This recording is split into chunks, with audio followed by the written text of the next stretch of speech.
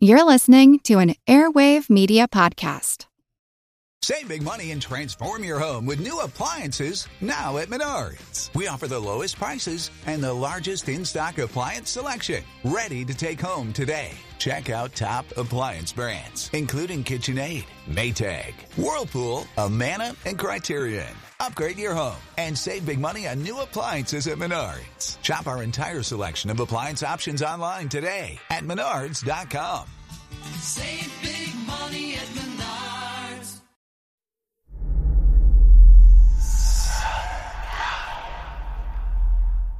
Hey y'all, spooky season is here. And if you're looking for a show to whet your appetite for a little haunted history, then I'd like to invite you to check out Southern Gothic, a chart-topping history podcast that explores some of the most infamous legends, folklore, ghost stories, and hauntings of the American South. We've covered all sorts of stuff from the Bell Witch of Tennessee to the disappearance of the Confederate submarine, the H.L. Hunley. Not to mention our deep dives into the local lore of some of America's oldest and most haunted cities, like New Orleans, Charleston, and St. Augustine.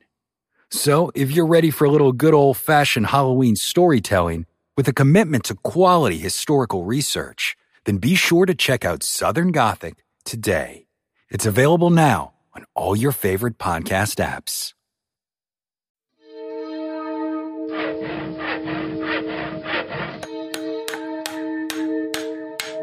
Monster House presents. It's actually quite unlike anything we've ever seen before.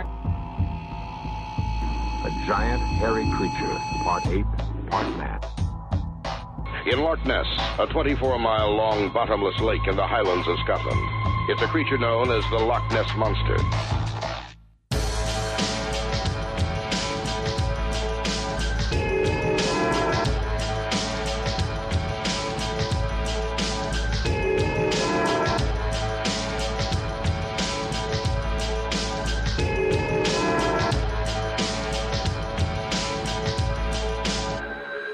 Monster Talk.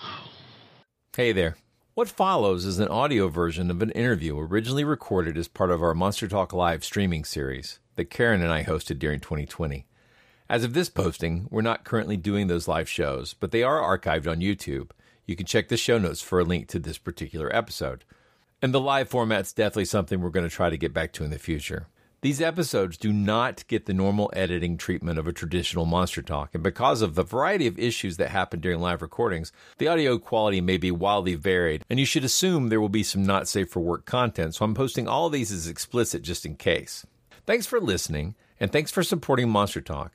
Your contributions at patreon.com/Monster Talk and your positive reviews on the podcasting platforms and applications that you use to listen help us reach new listeners and spread the important message that monsters can be a great tool to learn critical thinking. We need critical thinking now more than ever. Monster Talk is hosted by me, Blake Smith, and my co-host, Dr. Karen Stolzno. If you enjoy this show, please check out our deep catalog of fascinating interviews with experts about psychology, sociology, anthropology, folklore, religion, and more. Monster Talk. All right, we are live on YouTube. All right, welcome to Monster Talk Live. I'm Blake Smith. Great. And I'm Karen Stolzno. Good evening. Yeah. Good morning. And, depends we've got where special you are guests in the world. Yeah. Well said. So, reminder, if you want to support us, you can find us on patreon.com/Monster Talk. Tonight, we are joined by Joe Laycock and Natasha Mikles, which I'm saying correctly for the first time in years and years. So that's very exciting. I know who are friends of the show and have been on a number of times. Yeah. And tonight we're going to be talking about our Lord and Savior Satan. So that's exciting. So, Satan. which after our most recent episode was about our most previous episode right up to this one was our episode about the documentary We Believe in Dinosaurs. So it's obviously fitting to go right from creationism and evolution into let's talk about the devil, right? Train to hell, yeah. So welcome, Joe and Natasha. Welcome to the show. Thanks so much. Yeah, it's good to see you. It's good to see anybody. Yeah, tell us about it. Yeah. So this is Karen's doing. She strong-armed me using some blackmail stuff to get me to get on camera. It's really great. Black magic, yeah. Yeah. But it was your idea to bring Joe and Natasha on the show. Blake magic. Blake magic, yeah. The very worst kind. It is terrible. Yep. So Joe, you have a new book out. You want to talk about it? Sure, yeah. The new book is called Speak of the Devil. Nice. How the Satanic Temple is changing the way we talk about religion, from Oxford University Press. It came out in February. We had a release party, and we basically ran out of copies almost immediately. Nice. Oxford is a university press, and so I don't think that they are used to the kind of demand that there was. Because I said there's the Satanic Temple, which I'll talk about in a second. They want to know what I said about them. And there's hundreds of years of them. And so we'll probably have to do like a second printing or something like this. That's great. For people who've never heard of the Satanic Temple, I always tell them they're the people that wanted to put a statue of the devil up at the Oklahoma Capitol. Yeah. And I always go, oh, those guys. Oh, okay, right. Yeah. That's exactly the conversation I had with my husband during dinner tonight. That's right. So this is a book about that group. I've been writing about the Satanic Temple since they tried to put the statue up, so almost from the beginning in 2013. And I wrote about them for an online magazine called Religion Dispatches. And my editor loved the Satanic Temple. And he said, every time you write about them, we get a lot of hits. And so I kept covering them for years. And I, became fairly familiar with Lucian Greaves, who's one of the founders and sort of the spokesperson. And then eventually I decided this is worth a book for a lot of reasons. One, to just kind of set the record straight about what this group is and where it came from and how it came to be. But more so because they are kind of changing how Americans think about religion. And this is a big, this is the question in religious studies, is what actually is religion? And most people assume, well, it's basically beliefs and practices about God or something that seems a lot like that. And so this is a group that's actively saying, no, you don't have to believe in God to be a religion. And of course, the Supreme Court has said that for years, but most people have never really thought about it. And as a result, as I had a Google News alert for the word satanic while I was researching this book, because I wanted to know what people were saying about this group. And I found conservative Christians who said, I no longer believe in religious freedom, because if it means that the Satanists get rights, then religious freedom is bad. I don't want us to have that in a society. And then I found only for them. I found people who said, well, I used to be an atheist. I never thought I would be a religious person, but now I've joined the Satanic Temple, and now I consider myself very religious. So that's very interesting to me, right? That these kinds of changes are coming, and I think it's because this is a group that basically forces a kind of platform by filing lawsuits and things like this, creating situations where their arguments have to be heard and listened to, and so that's why I find them interesting. From a religious studies perspective, not that they claim to be Satanists or they wear black or they're spooky or funny, but the way that they're affecting this word religion. How much of the book is sorry, go ahead, Karen. Yeah. Just going to ask, so they're one of several churches of Satan's satanic groups in the country, aren't they? Are they the biggest one in America? They're probably the biggest one by the numbers. It's very hard to count Satanists for a lot of reasons. This applies to atheists too, right? We don't really know how many atheists there are, because in some countries you used to be pressured to identify as an atheist. So, for example, there's lots of atheists in China, right? And in, say, the United States, you're pressured to not come out as an atheist. So it's hard to count. This all applies double to Satanists. Because they can turn invisible too. That's a lot. Well, right. But sort of modern Satanism was founded in 1966 by Anton LaVey in San Francisco. And the official position of the Church of Satan, which he founded, is that we don't count. We don't count how many of us there are. They've at one point kind of implied that there were lots of them, that they were a really big organization. It seemed that there's not that many people who are card-carrying members of the Church of Satan. But but they're a non-theistic satanic group, meaning this is for us a kind of psychotherapy. It's catharsis. It's mythology. But we don't believe in a real Satan. The Satanic Temple is the same way. The Satanic Temple usually reports their numbers as being 10,000 or something like that, but that's really just people who are on their mailing list, right? Some of those are quite serious about it, and some of them are Christians who want to see what they're up to, or all kinds of things. There are other types of contemporary Satanism that are theistic, that actually believe there's really a Satan, or if there's not a real Satan, there is some sort of metaphysical sort of dark force in the universe, because why else would we do all these rituals, right, if there wasn't? And I even did a podcast with a theistic Satanist who said all of this stuff with the Satanic Temple is very offensive to us, right? Because this is our God, and they're using it as basically a prop for kind of political theater, right? And interesting. Appreciate that.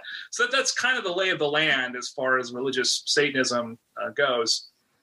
So Satan can be both metaphor and a literal deity for different groups, I suppose, right?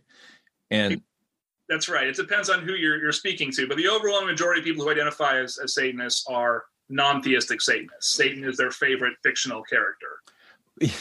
Well, and so there's this concept of Luciferian, right? So that I see used. I think I first became aware of it actually through the Heaven's Gate cult. Way before they killed themselves, I had gotten some material, recruiting material from a friend who sent it to me while I was in the Navy. And it all talked about the Luciferians. And it made me think a lot about the sort of story of the Garden of Eden, where you've got the character of the serpent, which has now become associated with Lucifer, although that's not really literally in the text.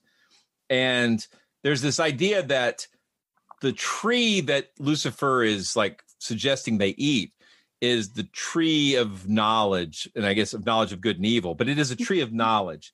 And in a sense, Lucifer is serving as almost a Prometheus character. Give them knowledge, and now they're kicked out of paradise.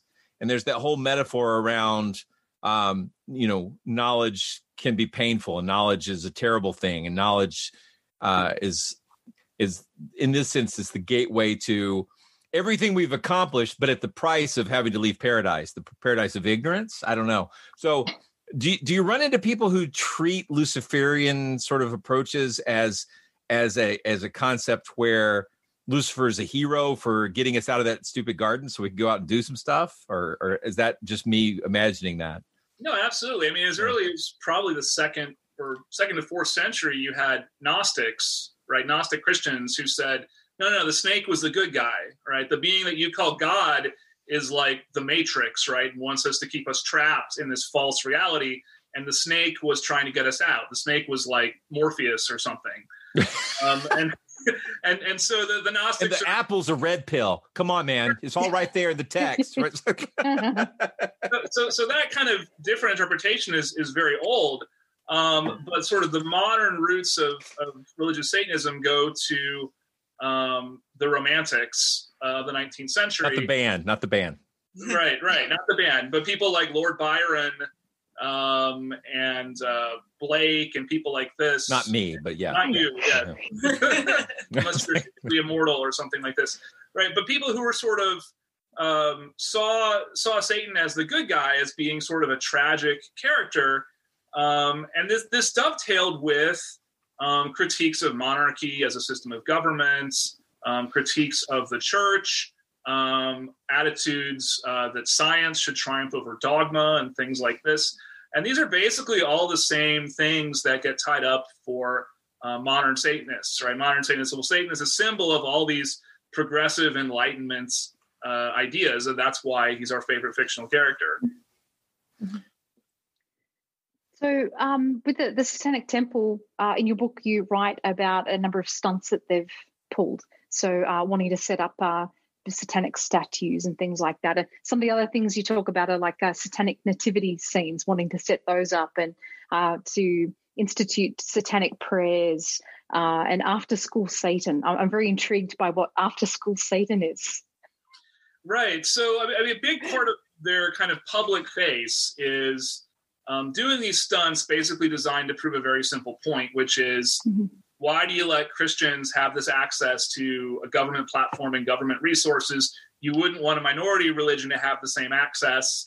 You especially wouldn't want Satanists to have the same access. So when they tried to put a Ten Commandments monument in Oklahoma, which, by the way, that simply violated the Oklahoma state constitution. And it was actually a Baptist pastor who sued and said this is bad for both Christianity and for the state.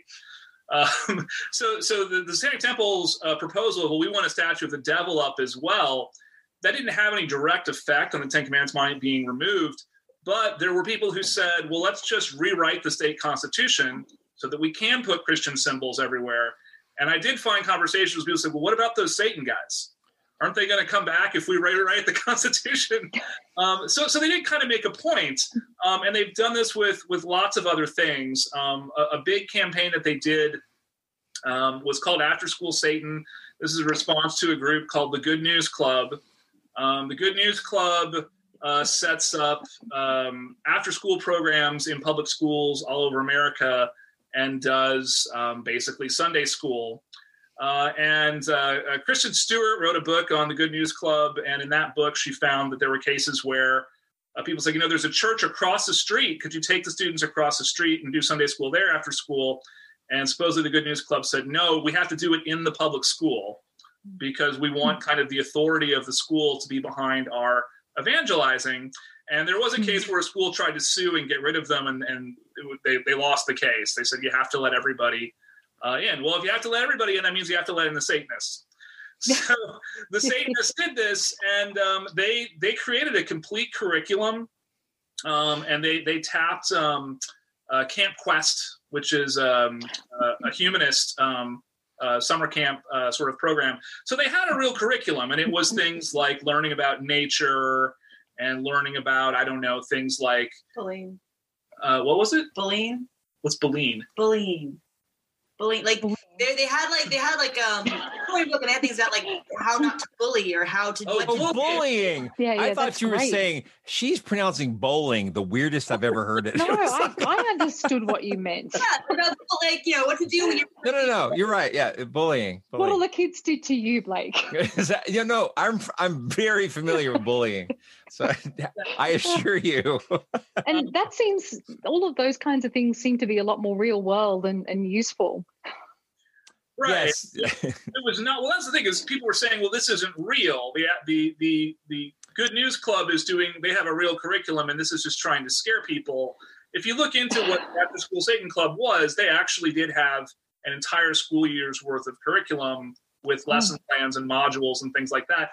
The reason that program was not successful ultimately was because their insurer said, we don't want to insure you. We didn't realize this was a satanic thing.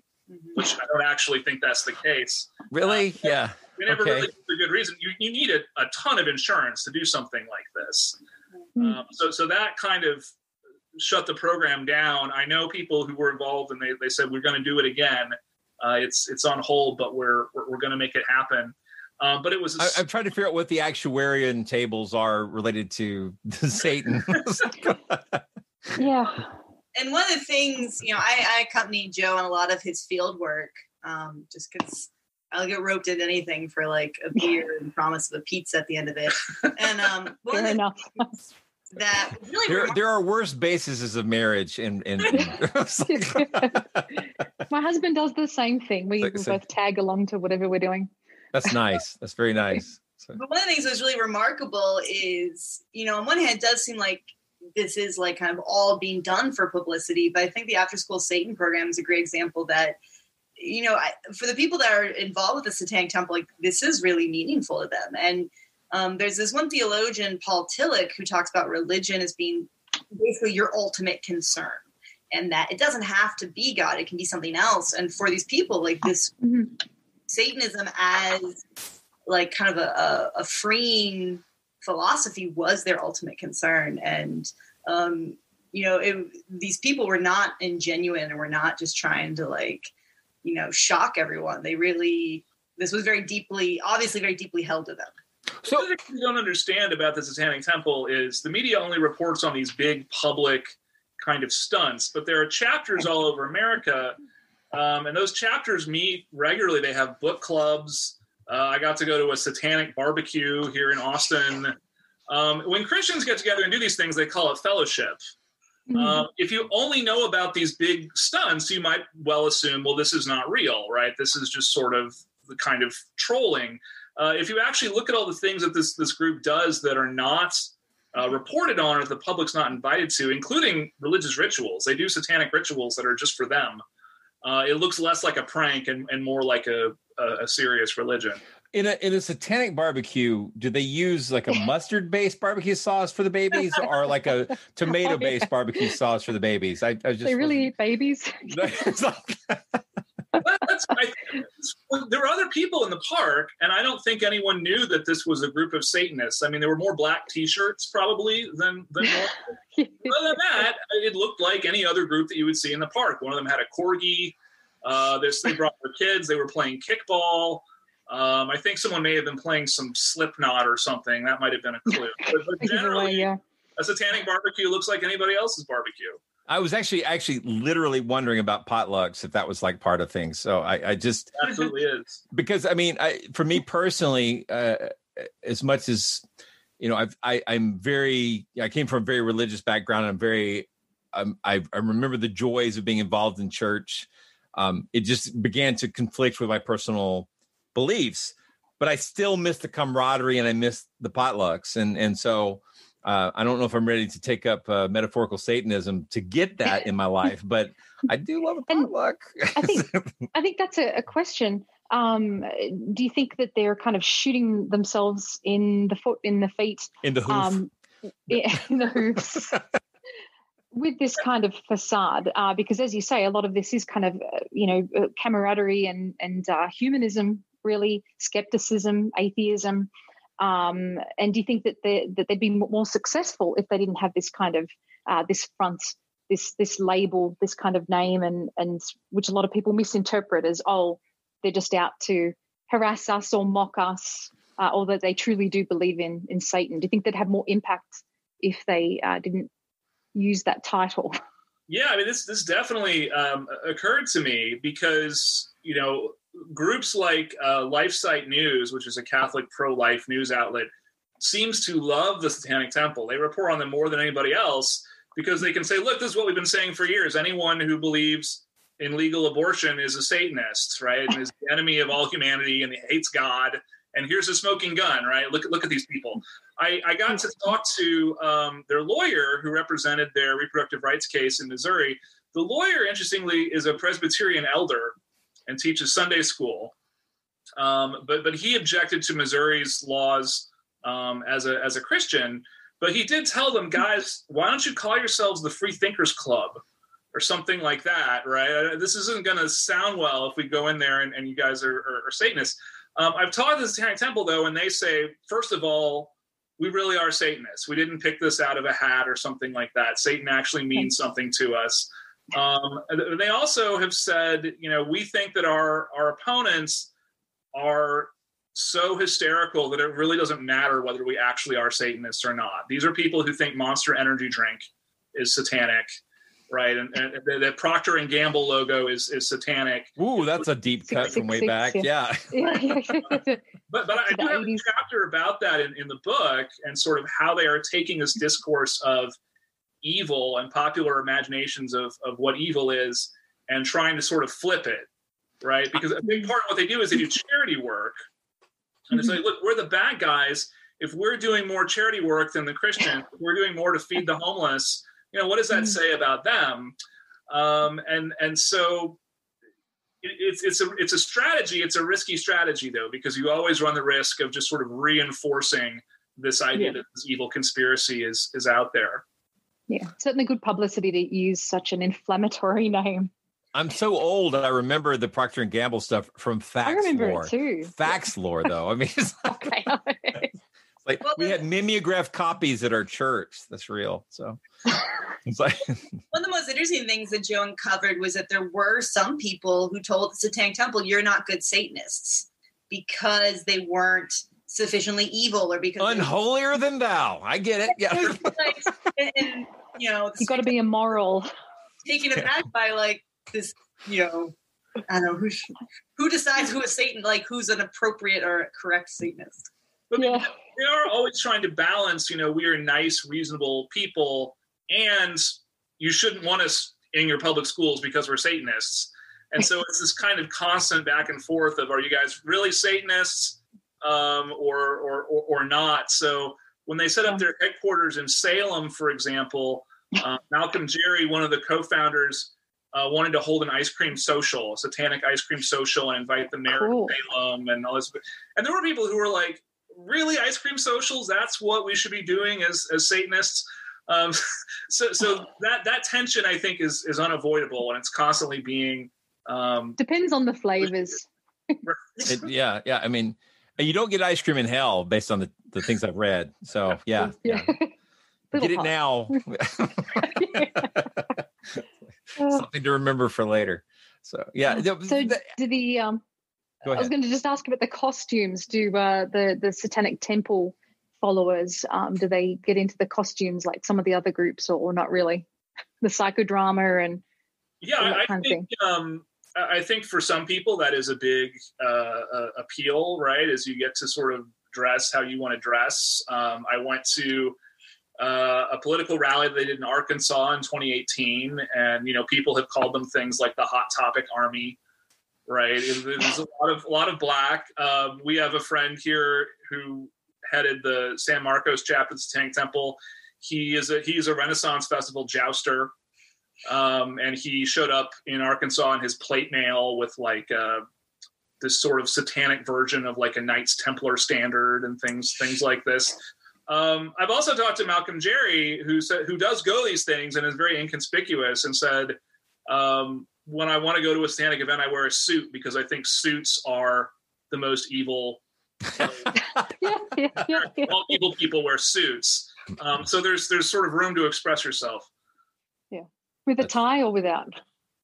I think with a tie. Yeah, I don't know. With a tie, yeah. Where's he? Where's he? Like he's in Salem. Yeah. Salem. Okay, yeah, because if it was Texas, it'd be a bolo, right? I mean, that's right. Come on. Yeah, good point. Yeah. I've seen Texas. Other parts of the country. Yeah, we have offices. Cravat. Yeah, and cowboy boots, blue jeans, an Oxford shirt, and a bolo, and you're Texas business casual. So, so that's so funny. So metaphorically, so you got the Satanic Temple, and you have the Church of Satan. Do they consider themselves allies, or not? Quite the opposite. Yeah, that's kind of the impression I got. Okay. Yeah. So it's been compared to this. The situation's been compared to the Protestant Reformation, in the sense that you have two sects where before there was only one, each claiming why the other one is a false expression of this religion, right? And only we are the true Satanists, and you guys either have become corrupt or kind of you have gone rogue and you don't really understand what this was ever really about. But if you look at, say, Twitter, you will see constant accusations back and forth between the Satanic Temple and the Church of Satan. The Church of Satan has even coached some of the conservative Christians in lawsuits about, these are the arguments you should raise to try to discredit the Satanic Temple in court. Wow, it's pretty brutal at this point. So, yeah, no love lost. Is there any anybody that transcends those boundaries? Like is Jane Mansfield appreciated by both, or like? That's the other thing. So this I mentioned Anton LaVey earlier. If you go to Salem and you visit the Satanic Temple headquarters, they have a room called the Panic Room, as in Satanic Panic. Okay. And it's this whole library of books on Satanism. There's not a single book there by Anton LaVey. What have you done for me lately? Exactly. So LaVey is noticeably absent. However, when I talk to different chapters around the country of the Satanic Temple, a lot of them read LaVey in their book clubs and things like this. And even if they didn't, a lot of them said, well, of course, when I was 16, I bought the Satanic Bible by Anton LaVey, and I used it to scare my neighbors or whatever. So LaVey was definitely an influence on this group. But a lot of LaVey's ideas in the Satanic Bible are seen by modern Satanists as being homophobic and misogynistic. LaVey was a big fan of Ayn Rand and sort of brutal libertarianism. The Satanic Temple is pretty progressive socially. So even the ones who admire LaVey would say there are places where I just can't get together with him on these big issues. Yeah. Well, I have to add here that I've just got a very short anecdote where my husband actually met him, Anton LaVey, when my husband was a young boy. His parents owned a little, general store in Northern California, just out in a rural area. And he came into the store. I think he was wanting a fishing license or something. And so Matt's mother was dealing with him, and he was a real asshole. He was just poking her and prodding her and being really insulting and abusive and just trying to set her off. And he apparently bought an ice cream didn't buy it, just stole an ice cream and stood there and just ate it. And was so he's ice cream antisocial. That's what you're saying. Yes. Therein lies the difference. But apparently he was just really, really nasty. And Matt's mum was very upset. And Matt thought, cool. This guy's cool. It's pissing off my mum. If you read LaVey's writings, right, he would say, at least I'm not a hypocrite, right? I never claimed to be this nice person, right? He was. Take you seriously. Yep. You'll have to ask Matt. Anton LaVey wrote an essay against bathing with the argument that you should never take a bath because it was deceptive to not let your natural pheromones accumulate on your body. And Okay. So we want to know if that's true. I want to know, did he smell? Like, was he a smell? I'm going to text him right now. I want to know. Let's get this live. This is the story of the one. As a maintenance engineer, he hears things differently. To the untrained ear, everything on his shop floor might sound fine, but he can hear gears grinding or a belt slipping.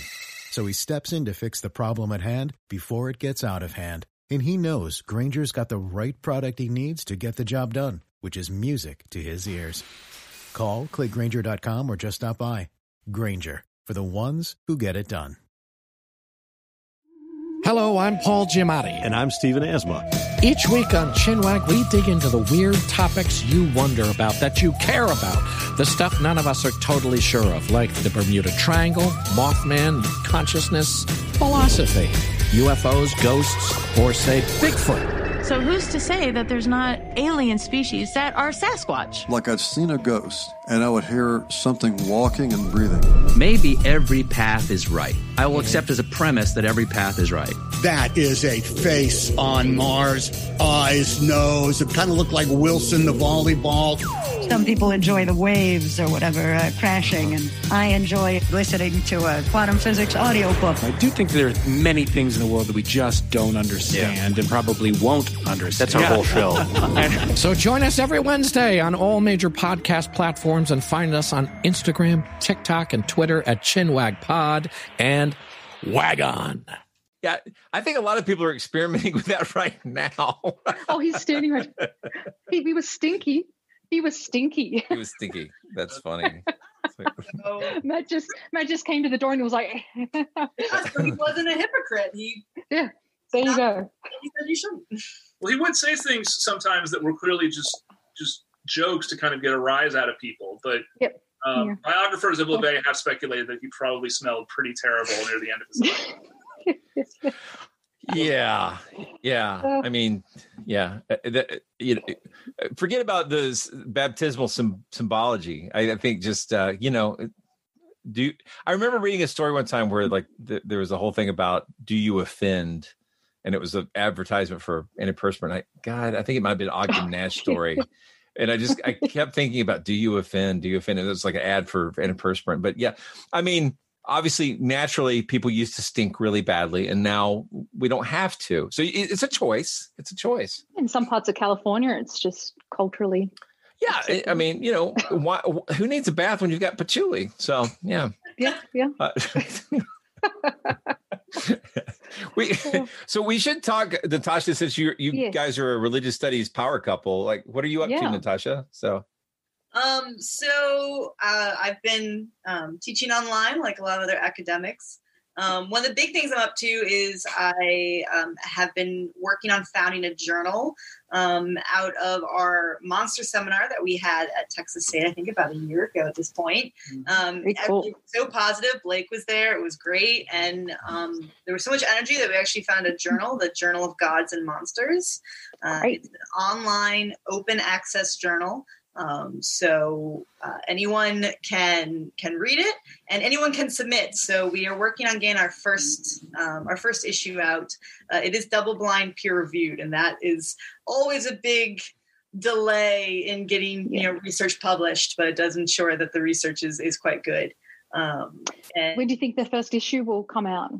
We're hoping, I would anticipate maybe in late June or July. Okay, great. That's soon. Yeah, quite soon. And we've been working really closely with, we're quite fortunate here at Texas State University that our philosophy department tech person, our kind of IT specialist, is also really into monsters. So shout out to Andrew Boyd. Yeah. And nice. He has been really kind of passionate about helping us get this thing up and running and helping us kind of work through the kinks of peer review. And we made a little brand and everything. Which, is kind of a upstart journal, was just me with Microsoft Paint trying to make something that looked professional. But I think it turned out really great. Great. Outstanding. Congratulations. Thank you. Well, when we post this online, we can put some links in the show notes. That'd be wonderful. Yes. Anyone out there that has articles they want to submit, we'd love to see them. So like I said, our first special issue is going to be on monsters and boundaries and kind of boundary crossing. And then we're also kind of been talking about maybe doing a special issue at some point in the future on female monsters in Asia. Because there's a lot of really cool female figures in kind of Asian religious traditions that are terrifying and monstrous. Of course, what is a monster can always come up in those kinds of conversations. It's interesting. The what is a monster is much like the what is a religion question. Oh, definitely. Yeah. And, I presented about a year ago at a conference in Russia talking about the king of the Buddhist underworld, King Yama, as a monster. And a lot of the criticisms were like, well, that's a Western term. And I do think, though, that as a term, it has value to think about religious figures as monstrous, as monsters, and what can be gained from that. Because they are terrifying. So, and they're intended to be terrifying for religious practitioners. Yeah. We've been talking a lot about, just quickly, we've been talking a lot about the whole process of where scary monsters are being made into sort of pop culture commodities. Which and defanged, declawed. I've been calling it the gentrification, which I'm pretty excited about. Television ads and comedy. Exactly. Yeah. Well, and in teaching online, I've been trying to make sure my students are watching the videos, the kind of Zoom lectures that I put up. And so I've been hiding Easter eggs in them where I will sometimes ask them to send me a picture that tells me what students have been watching so far. And for one video, nice. Easter egg was a little stuffed animal of Cthulhu that I held up and said, I am Cthulhu, the Dark Lord of the Underworld, or Dark Lord, that's the Underworld, the Elder God under the sea. Please send me, if you send a picture of me to Dr. Mikles, I'll put a good word in for you and you might get a point of extra credit. And all above the board, every picture I got from the 1/3 of the students that sent me photos were cute Cthulhus. So it was cute, or there were a couple of sexy Cthulhus, which made me feel very weird. So What makes it sexy? It was like this Japanese girl outfit, and I didn't know what to do with that. A lot of them were really cute Cthulhu, but you'd be on a shirt or something. So totally that you said the gentrification, that defanging them. Yeah, was that the hentai come in, the hentai to go out? Nobody can explain it. So another course that you've been teaching is a class on hell. I'm very interested in that. Can you tell us a bit about your class? Yeah. Sure. So this is a seminar. I've taught it now 3 or I think 4 times actually now at Texas State University. We've been trying to get a religious studies major at Texas State University, and it just went forward. So we've been able to accept students in the fall. But as part of that, they wanted really high interest courses and courses that didn't require a lot of specific knowledge coming into them, so that like could be taken as an elective by almost anyone. And so through this, I developed a course on kind of cross-cultural comparative ideas of hell, because this is one of my big research interests, and it's something that I find really very, very interesting. And so the course kind of goes roughly chronological, and but I say roughly, kind of it starts with kind of a conversation about what is hell, and that's kind of the overarching question that myself and the students try to ask: is hell just a concept in Abrahamic religious traditions? Can we say that the Buddhist things that we think of as hells, are they really hell? Or are they not? Is it inappropriate? Like, are we just applying Western terms to describe something that's very, very different? And so that's sort of the overarching question. But we start with the Greeks, with the Aeneid, and with the Zoroastrians, this great text called the Book of Artaweeroth. You can find it for free online.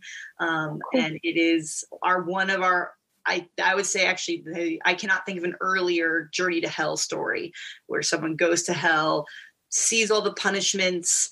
And so we start there, and then we end up with hell in the movies and talking about kind of Hellraiser. And we do a comparative of things like Hellraiser, I said, and Ted and Bill and Ted's Excellent Adventure.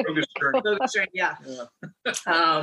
I have to raise a glass to Max von Sydow. So yeah.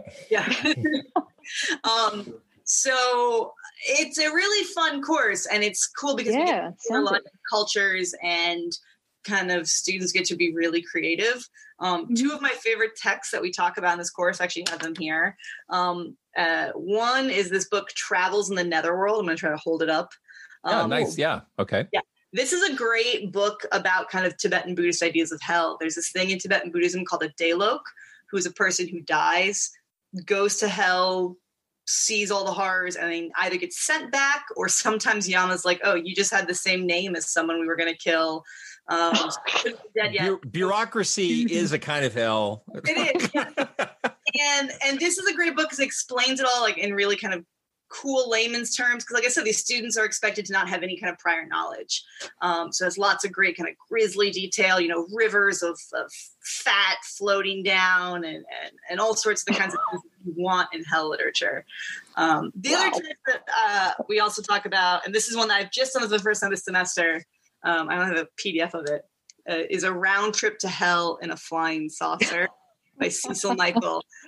This text came to my attention through Gabe McKee, who's the librarian for collections and service at the Institute for the Study of the Ancient World at New York University. But he also, in addition to doing that, has this interest in kind of UFO literature.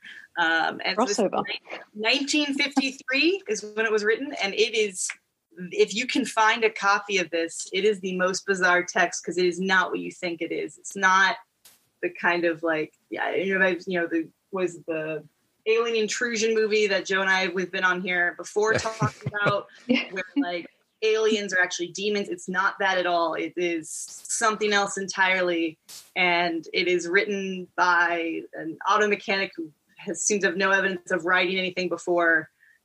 It's great. It's totally awesome. Cool title. Compare it to is the movie Phantasm.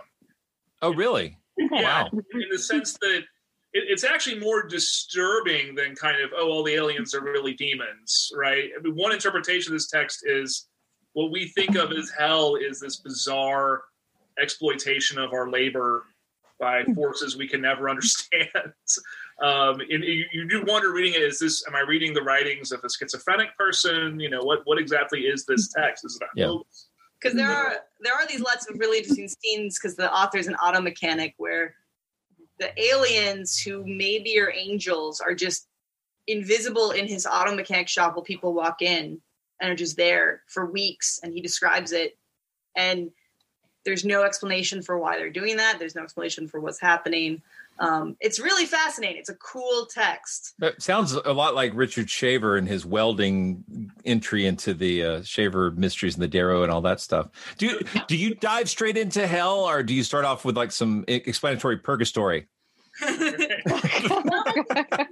Greek underworld, which we're like, is this a hell? Because a lot of people say, well, that's our first story about hell, but no one's being tortured. There's no kind of head honcho being like, these are your punishments. It's just boring blah forever. And it's like, is this really hell? Because when we think definitions of what hell is on the first day, everyone's like, will this be torture? And there's a devil, and like none of that is really disappointing. Yeah. You think you're going to hell, but it seems kind of Persephone. Okay. I've got to interject here. I haven't been watching the chat. Is there a chat? Have you had any questions? I haven't been following it tonight, so. Sorry, I've been sort of seeing, apparently I'm making people drink when I do puns. That's terrible. You've made me drink for years. But yeah, usually we have some questions come through for the guests, and so I haven't been watching it, and I know we've got a lot of people out there who are big I think they're having a fun time. It's like people are talking about drinking and they're drinking. Shout out to Meridian Hive Mead from Austin, Texas. Mead. Salute. Carbonated mead. It's very nice. Nice. Free. Gluten-free. Gluten-free. Wow. Yeah. I Twizzlers, gluten-free. Sorry. Lots of things are surprisingly gluten-free. But Joe, just a question about the Satanic Temple. Do they have a position on hell at all? They're for it. So you can read their 7 tenets, and they basically say, we only believe in things that can be determined by science, by the current findings of science. So I think most of them would say, we assume that there's no afterlife. I talked to them about, what if somebody was really into everything you guys do, but just happened to believe in God or happened to believe in the afterlife. And they said, well, we're not, we don't think it's our place to sort of kick people out. We don't have a kind of satanic inquisition or something like that. Of course, they're welcome, but this is our kind of position statement. So as far as metaphysics go, they assume that none of it is real because there's no evidence for it. Sure. Yeah. One of the interesting things with teaching this hell class is it really kind of throws in relief how, something that educators don't talk about is how every group of students is very different. And when you walk into the classroom kind of makes this energy, and you don't know what energy you're going to get. And I find that with the hell class, because it's on something that is in some ways so personal and so gripping, but also kind of funny a little bit. Because a lot of these hell texts, that the author was kind of trying to be like, look, she's getting her boobs ripped in half. Boobies. I said boobies.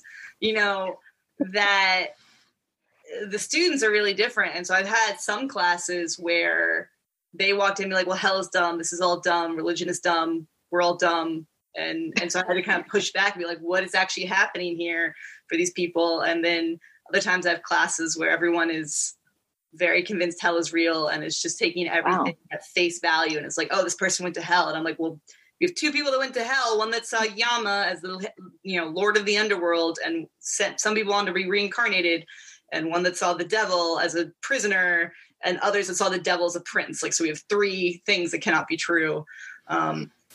This particular class that I've been working with online due to the corona has been really interesting because a lot of students didn't know what the class was when they signed up. And so it's sort of fun. I'm excited for them to learn, we're talking about this all semester. So I thought it was going to be like a couple of weeks. Because we have a standard seminar called Myth and Cosmology. And some students thought you learned about the stars or something because it said cosmology. Cosmology. Wow. Yes. I learned about the differences between foundation and base. Right. But it was that was a joke just for my wife. Okay, so do you guys talk about the sort of metatextual issues, or so for example, I'm thinking here in terms of how Dante and Milton's texts have influenced Christian thought, like how much of what our concepts of the afterlife have to do with these sort of fictional things that were never intended to be scriptural but have influenced the way people believe. Definitely. And that's what we end up talking about when we talk about hell, the movies, is how our ideas of what hell is are way more influenced by pop culture things like Milton and Dante, or like Hellraiser, or, kind of popular movies that we have today, than they really ever are by scriptural texts. And you go in the kind of Christian Bible, one of the kind of hard things for the Christian Bible is that the words that get translated as hell were, it's a translation. These were never really intended to be hell. As far as we can understand, and Bart Ehrman has a great book out on this right now. What really? I didn't know he had a new one out. What's it about? It's called about kind of is hell and heaven and the Bible, and his conclusion is kind of spoiler alert, no, because Jesus was the Second Temple Jew, and it seems like they believed, as best we can tell, is that Second Temple Jews believed you die, and when the Messiah came back, if you were good, you would get bodily resurrected, but only if your body existed. If you were bad, a criminal or someone that the side didn't like, they just threw your body into this giant burning trash heap called Gehenna. But as Christianity spread outside of kind of Israel and outside this little area, people had never seen Gehenna. And so they read, oh, your body gets tossed into the fires of Gehenna. Well, there must be some place where you're tortured. And then eventually the Greeks got involved, and they had totally different ideas about the underworld. You keep talking about Hellraiser, and so I'm going to do my look. I'm Butterball. Okay, that's it. That was my LARP. Very I'm a nice. big fan. I can't do Pinhead because And I will also talk about, there's a great film from the 80s in Japan called Jikoku, which is a Japanese detective who dies and goes to a Buddhist underworld of hell. And they were just starting to experiment with like colors and like using kind of psychedelic colors. So that's really cool in there. Oh, yes. By the way, so one of our listeners, yes, Thelonious, but Milton is pop culture back then. Oh, so and I have to constantly remind students, Dante is not scripture. Right. Dante's not scripture. Also pop culture. Yeah. Does not say of its time. And what a whiny dude. My God. He's like... I have a good friend who's a scholar of Dante, and if she ever sees this, she will disown me. I think Dante's overrated. My hot take, I do not like Dante. So that's funny. Yeah. He peaked a long time ago. So yeah. So what's other? I was going to say the best part about the Inferno is when, like, in the second, Dante's descending to hell, and then he meets all these great poets, Homer and Virgil, all these great poets, and they like give him a crown of leaves and say, "You are among us." And I'm like, Dante. Come on, right? It's like Mary Sue. No. Yeah. Okay, that's pretty funny. Sorry.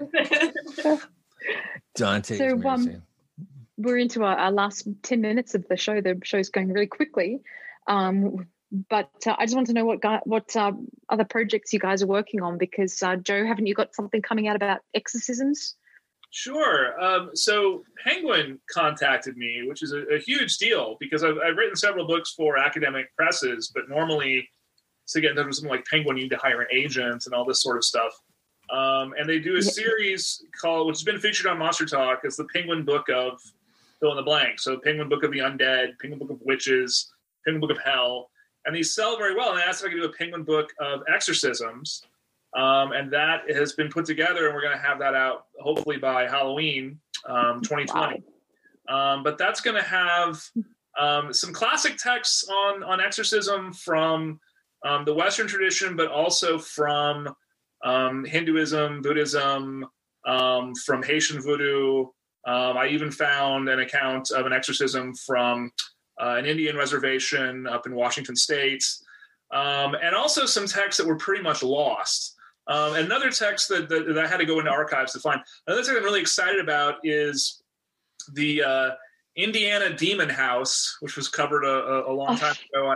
I found the original letter requesting a bishop to approve that exorcism, and the priest who did the exorcism gave me permission to publish it in the book. So from someone who knows church history, because all Catholic exorcisms are supposed to have approval from a bishop, so this paper trail must exist, but it's never been available to the public before to look at, right? How do you actually convince your bishop this case is serious enough, you should give me permission to do this?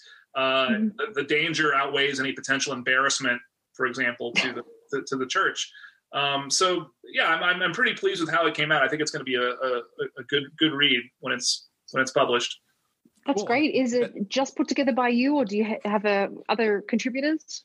It's me with lots of help, right? So one thing I'm telling people is I could not have done this project without librarians, right? Without professional librarians who maintain archives and special collections, this simply would have been impossible. And there were lots of people that I tapped for translations of other languages or cultural context. If it's a religion or a tradition I'm not very familiar with. I had one friend who was a gymnast. And I said, this account says this nun was levitating on everything but one elbow. You're a gymnast. Could you do that? And she's like, well, for how long? Probably.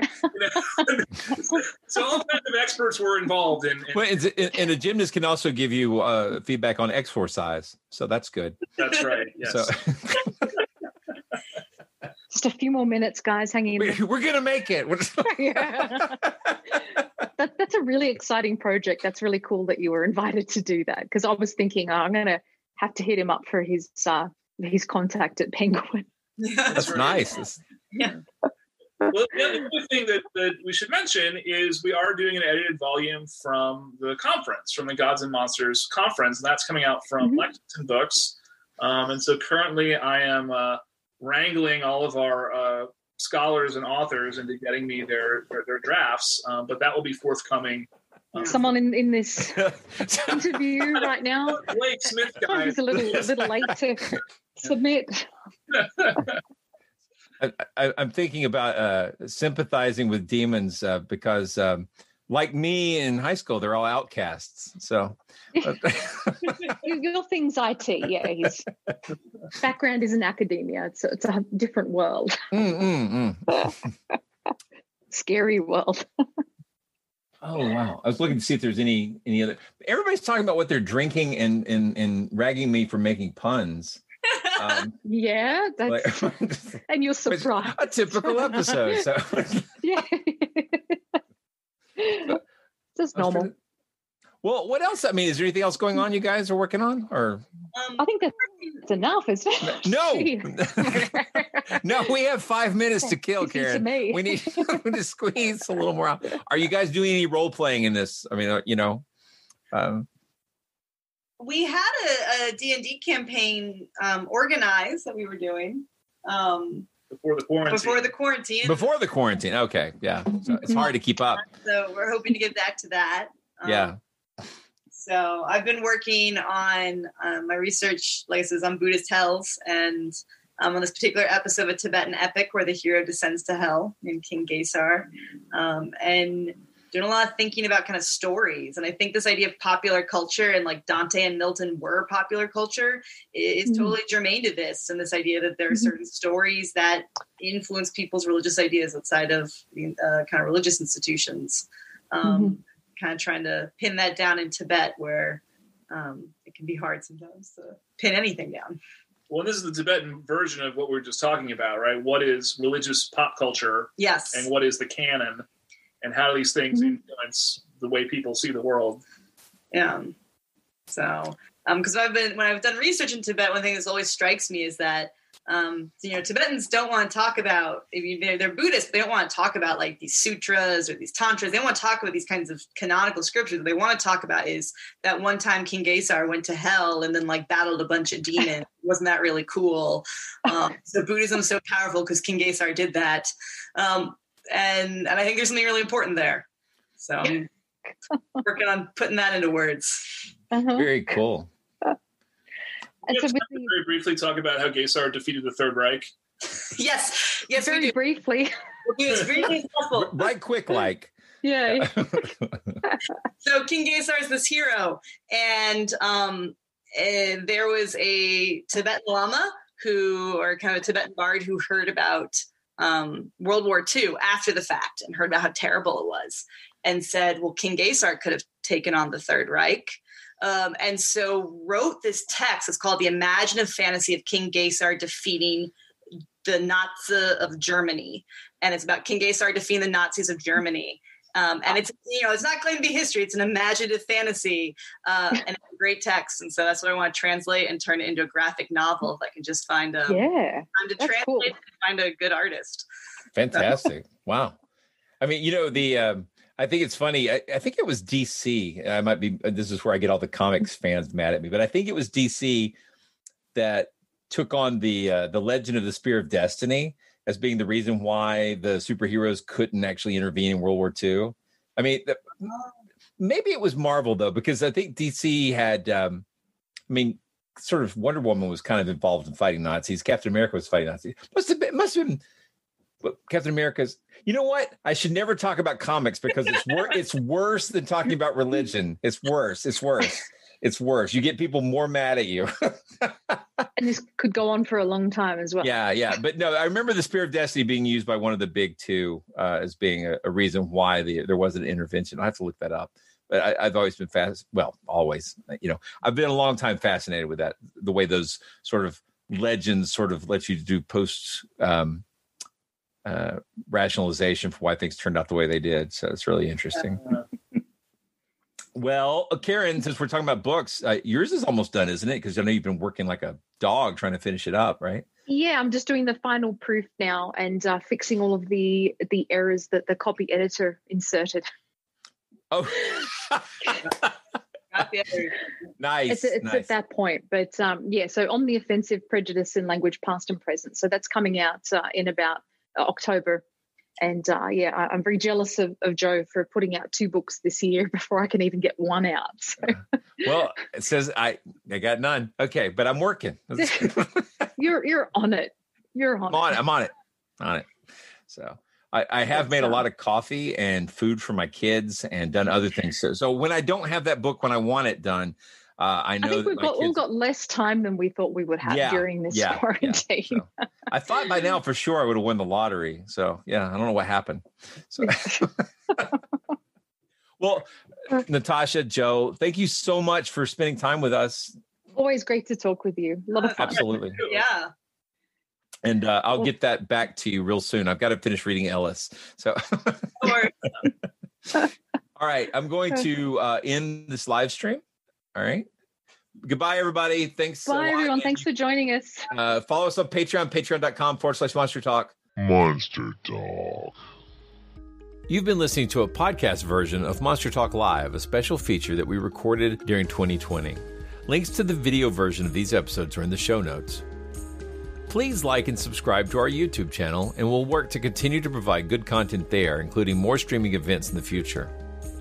Monster Talk is a listener-supported program, and your subscription at patreon.com/Monster Talk sustains us during these difficult times. Thank you for your support and for your positive reviews.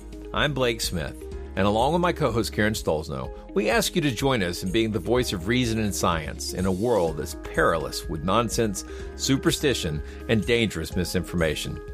Shine your lights, everyone. Even a flickering candle can be seen for miles in the darkness. And together, we are stronger.